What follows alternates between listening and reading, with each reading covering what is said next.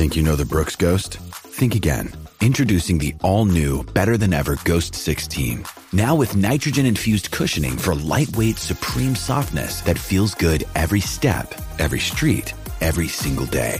So go ahead, take your daily joyride in the all-new nitrogen-infused Ghost 16. It'll turn your everyday miles into everyday endorphins. Let's run there.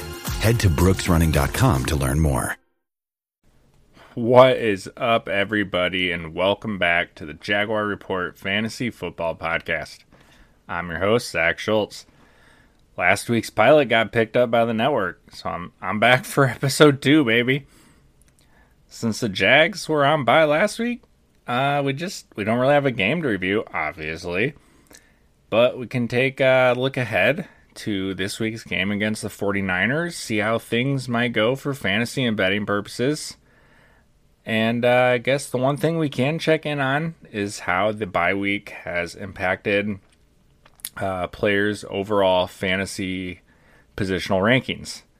And as always, this is going to be half PPR scoring.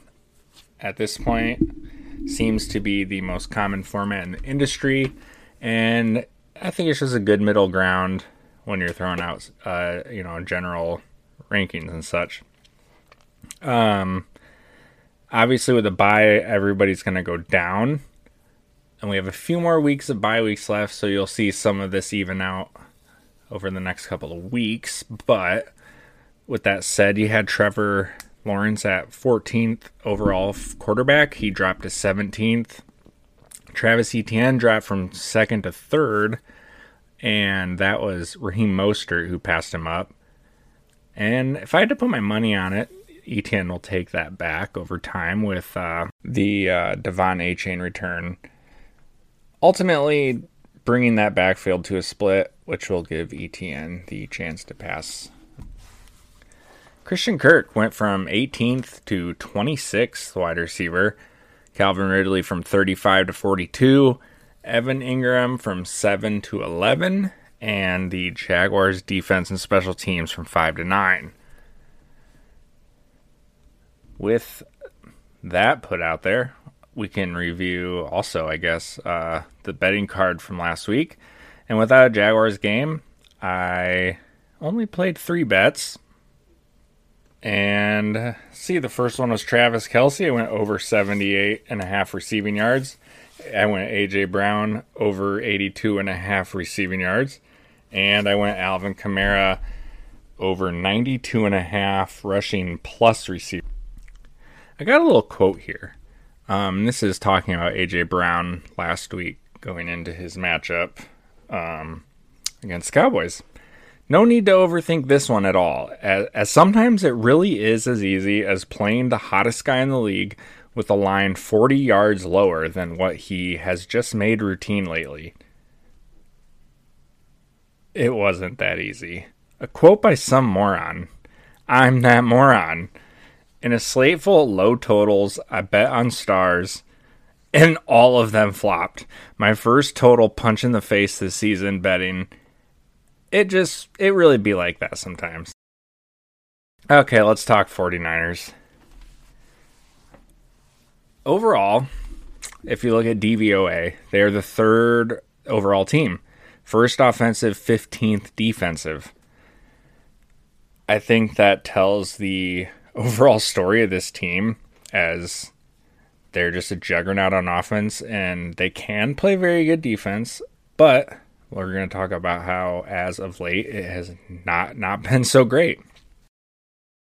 And in the 3-game losing streak they have since week 6, their EPA per play on defense is 24th in drop back EPA per play and 28th in rush EPA per play. And then also we've got success rate for defense since week 6. 20th in drop back and 22nd in rush. So all 4 of these metrics over their 3-game losing streak rank in the bottom third of the league.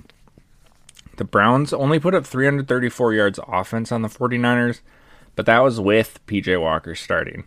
And both the Vikings and the Bengals posted 400 plus on them. This game is a little tricky as the 49ers are coming off a bye, and they have a chance to reset, but I still think the Jags can look at the last few games for an idea on how to attack this defense. Teams have been attacking them on the outside, and I don't blame them at all given the fact that Fred Warner and Dre Greenlaw are covering the middle. Jamar Chase and T. Higgins combined for 169 yards. Jordan Addison and Brandon Powell combined for 209 yards, and Amari Cooper had 108. So I think it's a Calvin Ridley week more than a Christian Kirk week. I do, however, think Evan Ingram is in line for a nice game, as we've seen the Jaguars line him up, split out wide a little bit, and he's just been such a functional part of this quick passing game, which is still been a factor against this Niners defense the last few weeks. Looking at the passing maps, you've seen a handful of stuff at or behind the line of scrimmage. And enter Evan Ingram there. I also can't shake that play from week 1 down the right sideline where Trevor just put one up for Ingram on the money, and he just went up and got it. I want to see more of that stuff, especially when they're missing Zay Jones, and I think that's going to be, I think against this Niners defense, that's going to be huge. I don't know, maybe I'm crazy, but I think at this point, I think I want to see a little bit more is some Ingram split out wide. All that said, you're still starting all of the Jaguars in fantasy. There's a world where you might have another quarterback who's a better start than Trevor this week based on matchup and just based on the Trevor fantasy reality we're living. That's a whole podcast in itself. But I wouldn't consider benching anyone else. On the flip side, 49ers, they're just a steam train right now. They've only mustered 17 points in each of their 3 losses on this losing streak. But once again, they get the bye week to try and reset as they try to sort this out. There are a number of running backs I'd consider benching when playing the Jaguars defense, but Christian McCaffrey is last on that list of them. In the passing game, I think I feel best about George Kittle for the 49ers. The Jags secondary has been absolutely incredible, and they should be hopefully getting Tyson Campbell and Andre Sisco back from injury. They have a tough task against Deebo Samuel and Brandon Ayuk, but Kittle against the linebackers, I think, is my main concern. One caveat here is how they use Deebo. I could see them matching him up in man inside versus Trey Herndon, which could create some issues, as Deebo is electric after the catch. All that said, I guess we can just dive into some of these betting lines and how we feel about them. First couple here, we got Jags +3.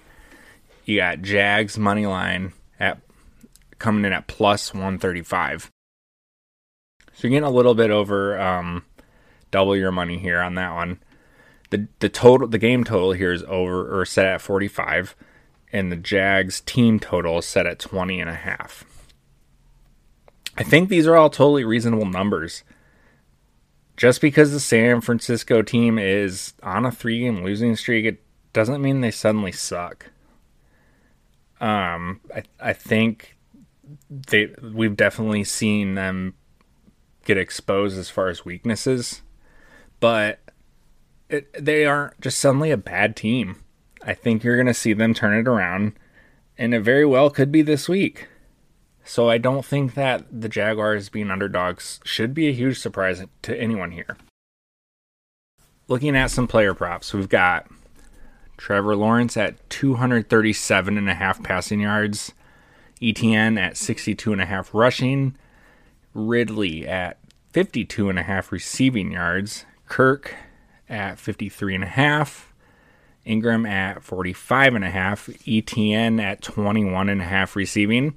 You also can get ETN at 89.5 rushing plus receiving. On the 49ers side, Brock Purdy 238.5 passing, McCaffrey You got 66.5 rushing, also 30.5 receiving, and 101 rush plus receiving.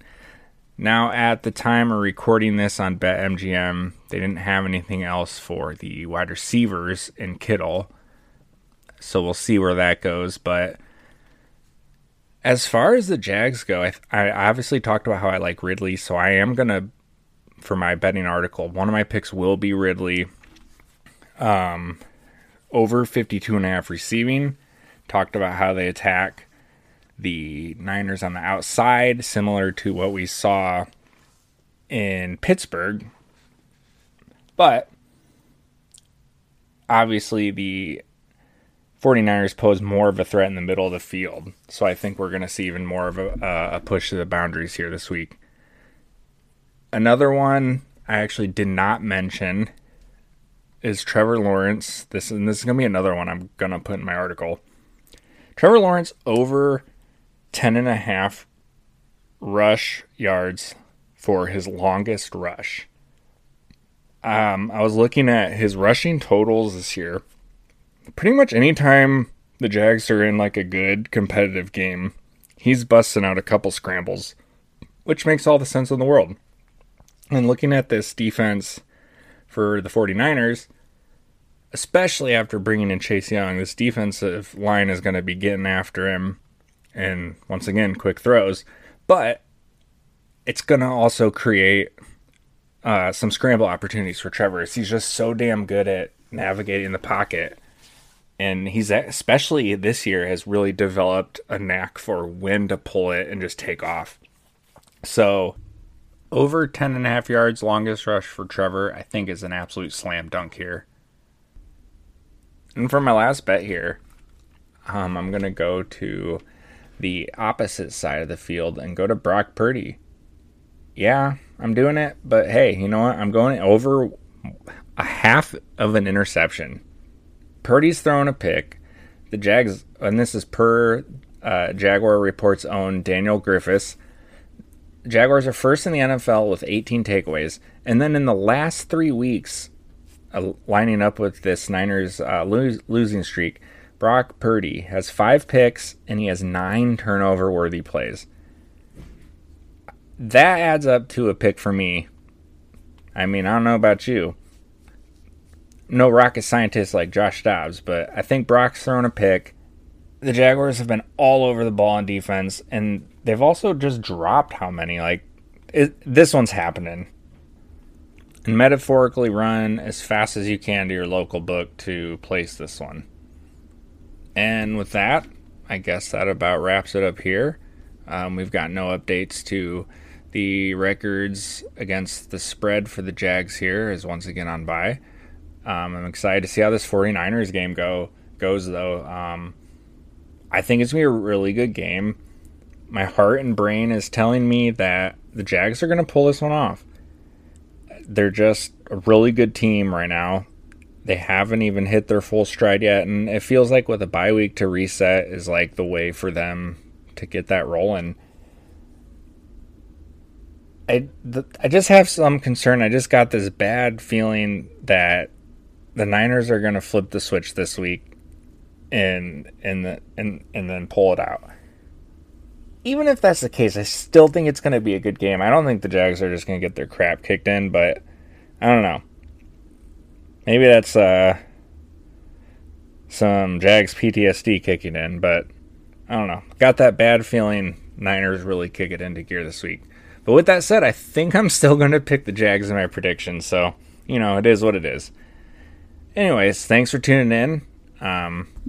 As always, shout out to John for letting me do this podcast. I hope you guys enjoy it.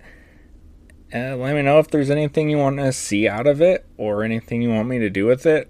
I'm open to any comments, suggestions, whatever. With that said, good vibes all around.